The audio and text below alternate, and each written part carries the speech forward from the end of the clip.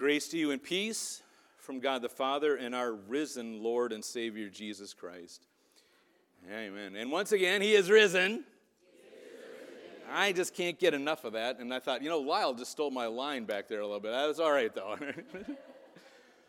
If you've been with us for the last Holy Week, over Holy Week, you've been hearing me talk about how the ancient rabbis compared the words in the Bible to a gem, a precious gem.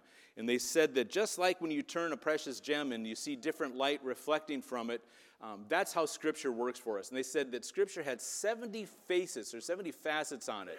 And every time we read a verse, we might see something new. We might learn something new in it. And, it got me thinking there's some gems that are making headlines these days. Oh, great, the screen is on. All right, this makes more sense now. This is called the Eternal Pink Diamond.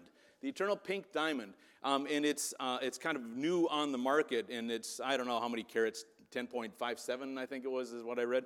But it's going on auction. And guys, if you haven't gotten that special Easter gift for someone special, they're estimating that it's going to go for $35 million, this rock right here, this precious gem right there. And even though this is a still picture, you can still see the brilliance and the light shining through. And you can imagine if you turned it in your hand, just like that gem reflects light.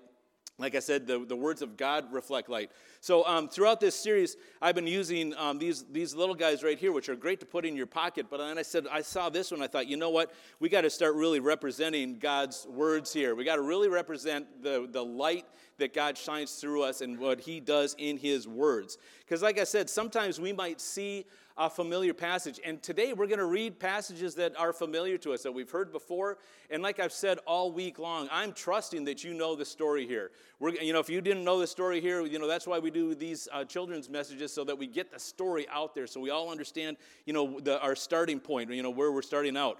But as we keep looking at God's words, the rabbis would say, as you keep turning the gem, you keep seeing different reflections. You keep seeing different light shine on it. And like I said on Friday night, sometimes if we look deep enough into these verses, we can actually see our own reflection coming back at us. Sometimes that's uncomfortable. Sometimes that's a very comfortable place to be. And that's what we're going to talk about a little bit more this morning as we turn that gem.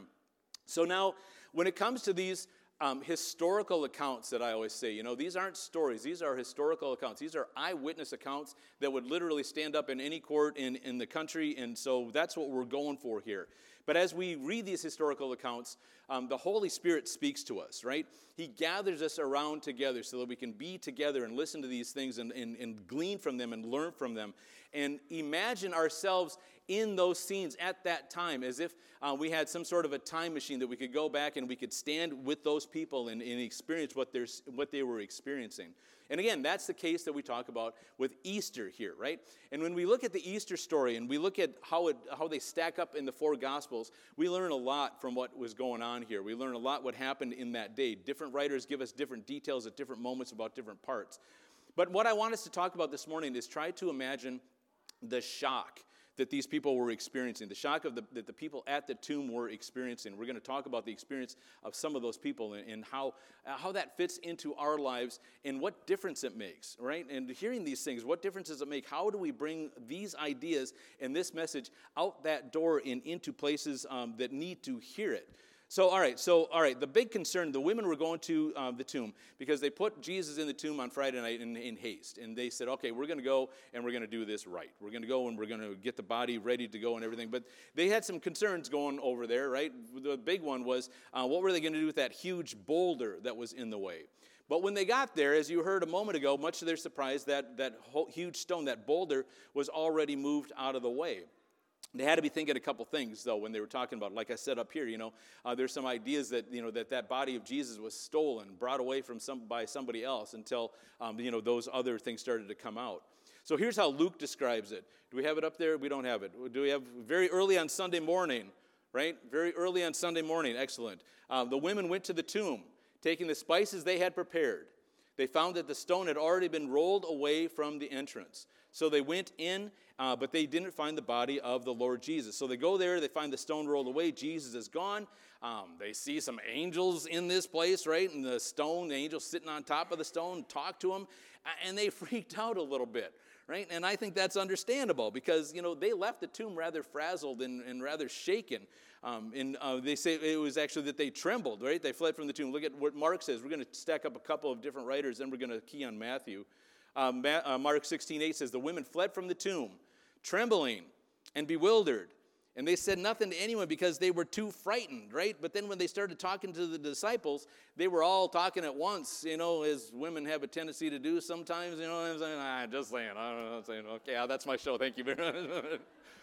But they're all talking at once. They're excited, and the disciples said, well, this doesn't make any sense at all, what you guys are talking about. First of all, we can't really understand the words you're saying. And second of all, the message that you're giving us, that the stone is rolled away and Jesus is gone, makes absolutely no sense.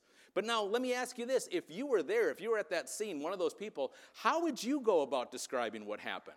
How would you go about describing what took place at that moment? And like I said, now, and we have to tie this in. I'm going to tie this in a little bit later about our own experiences. How God has moved powerfully in our lives, each and every one of our lives. How do we convey that message to somebody else? These guys had mind-blowing news to tell everybody, and they couldn't figure out how to do it. How do we do that?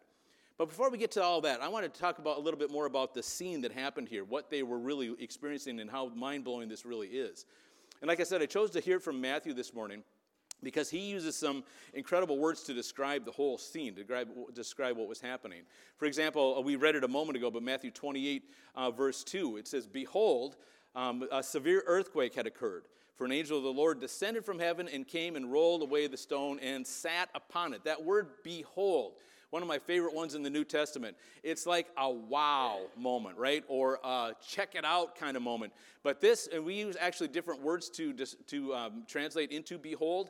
This one is it's even bigger. It says something like, you're never going to believe what happened.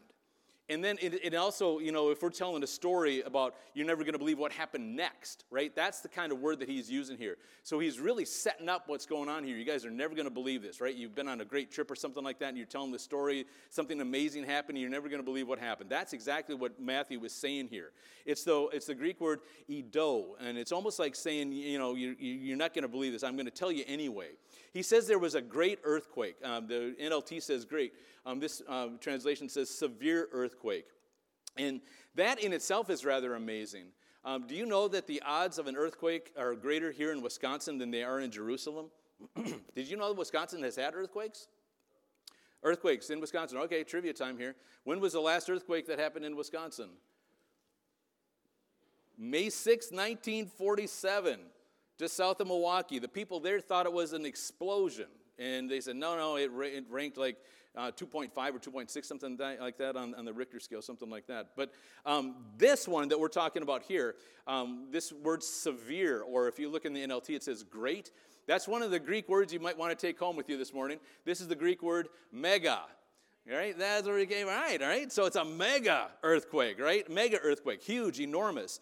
And just like, the people down south of Milwaukee, by the way, we do live on a fault line. I don't know, you guys don't know this, just trivia. You got all that for free. I wasn't planning on telling you any of that. The people in Jerusalem at the time also thought it was kind of an explosion that happened. Just like those people down south of Milwaukee thought it was an explosion, this earthquake. And by the way, that the Greek word for earthquake is seismo, like where we get our word seismograph to measure how big an earthquake is. So there was this mega seismo that happened here, mega seismo. No question about it. It was an earthquake.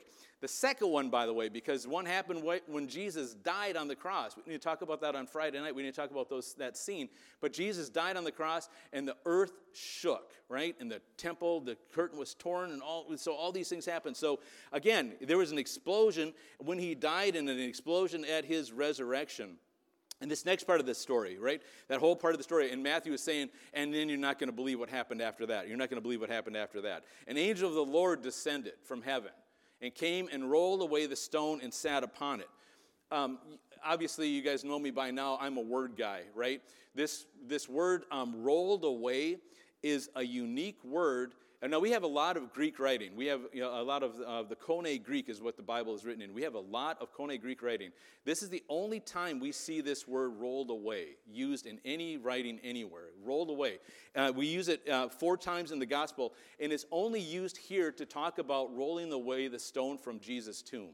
That's where we see this word. So that's how unique this whole thing is.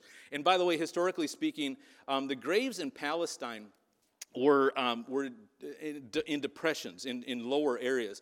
That's why when John talks about going to the grave, going to the going to the tomb, he says he had to stoop to look down because it's kind of a little hill, a little depression that goes down, and then the opening is going to be there.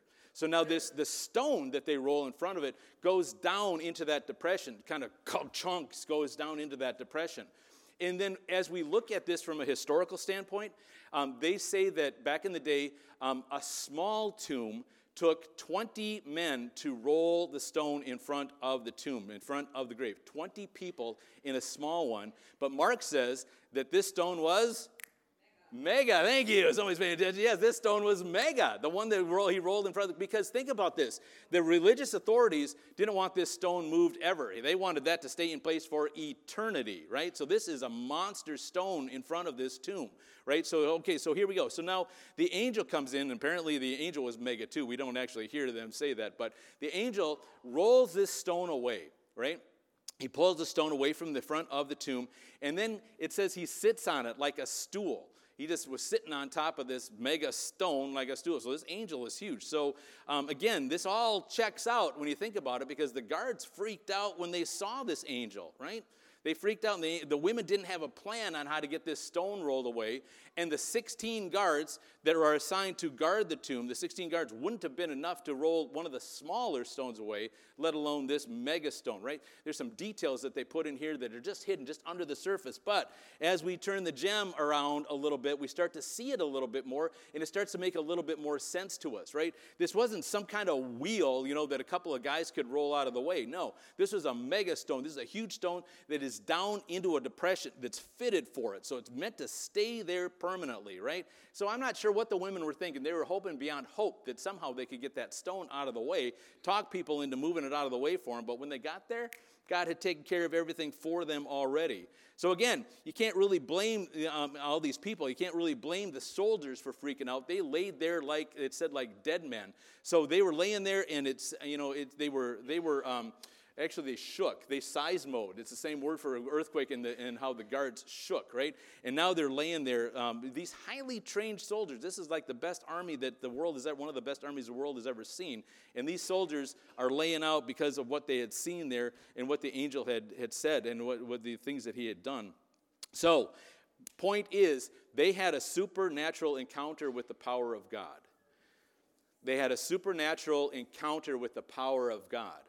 And my challenge for us on this Easter morning, because what do we get together and talk about, right? What do we talk about? We talk about Jesus coming down from the cross. We talk about Jesus coming out of the tomb. We talk about Jesus conquering death, sin, the power of the devil, all those things. And he does that in our lives. He works those things in our lives. So we got to talk about that. And so, first of all, we got to identify it. Maybe it's not as obvious as having a stone rolled away. Maybe it's not as obvious as having an earthquake happen under our feet. But God's power is in each and every one of us. And so how do we go about telling other people like that? The power, the supernatural power of God. And you guys know exactly what I'm talking about. Have you felt that in your lives? And when we encounter that supernatural power of God, it's not always easy to put into words. Like I said, when the women went back to the disciples, it literally says, I would show you the verse, but it literally says that the disciples said that they were babbling. This doesn't make any sense at all. You're not making any sense. And again, we got to agree with that, because the things that they were saying sure didn't make sense at the time. So if you've ever felt frustrated trying to convey how God's power worked in your life, you're in very good company. But there's no getting around this. Right here, 1 Peter 3:15 says it like this: worship Christ as the Lord of your life. Worship Christ as the Lord of your life. If someone asks you about your hope as a believer, always be ready to explain it. Oh, we have it up there. Okay, cool. Always be ready to explain it, right? First of all, worship Lord Christ as the center of your life. So that's what I was talking about back here when we said the cross is in the middle. The red cross was in the middle, right? Christ should be at the center of our lives, right? If someone asks you about your hope as a believer, always be ready to explain it. Even if it's the power of God that is so impossible to explain, we still got to be able to tell it, right? Even if an angel rolls a stone away, you still got to be able to explain it. Even if you encounter Jesus on your way to tell somebody about something, you've got to be able to explain it a little bit. So as we turn that gem in our hands, and we see the things that God says, we got to remember the things that Jesus promised, right? And that he said he would do, right? He said, do this in remembrance of me. What are we going to remember? We're about to experience some communion back here in a second here. How are we going to remember what he did?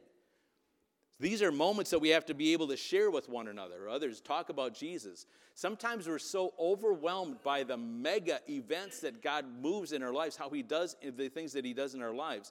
It's hard to be able to sound coherent when we're trying to share that with others, but they need to hear it. They need to be able to hear your testimony.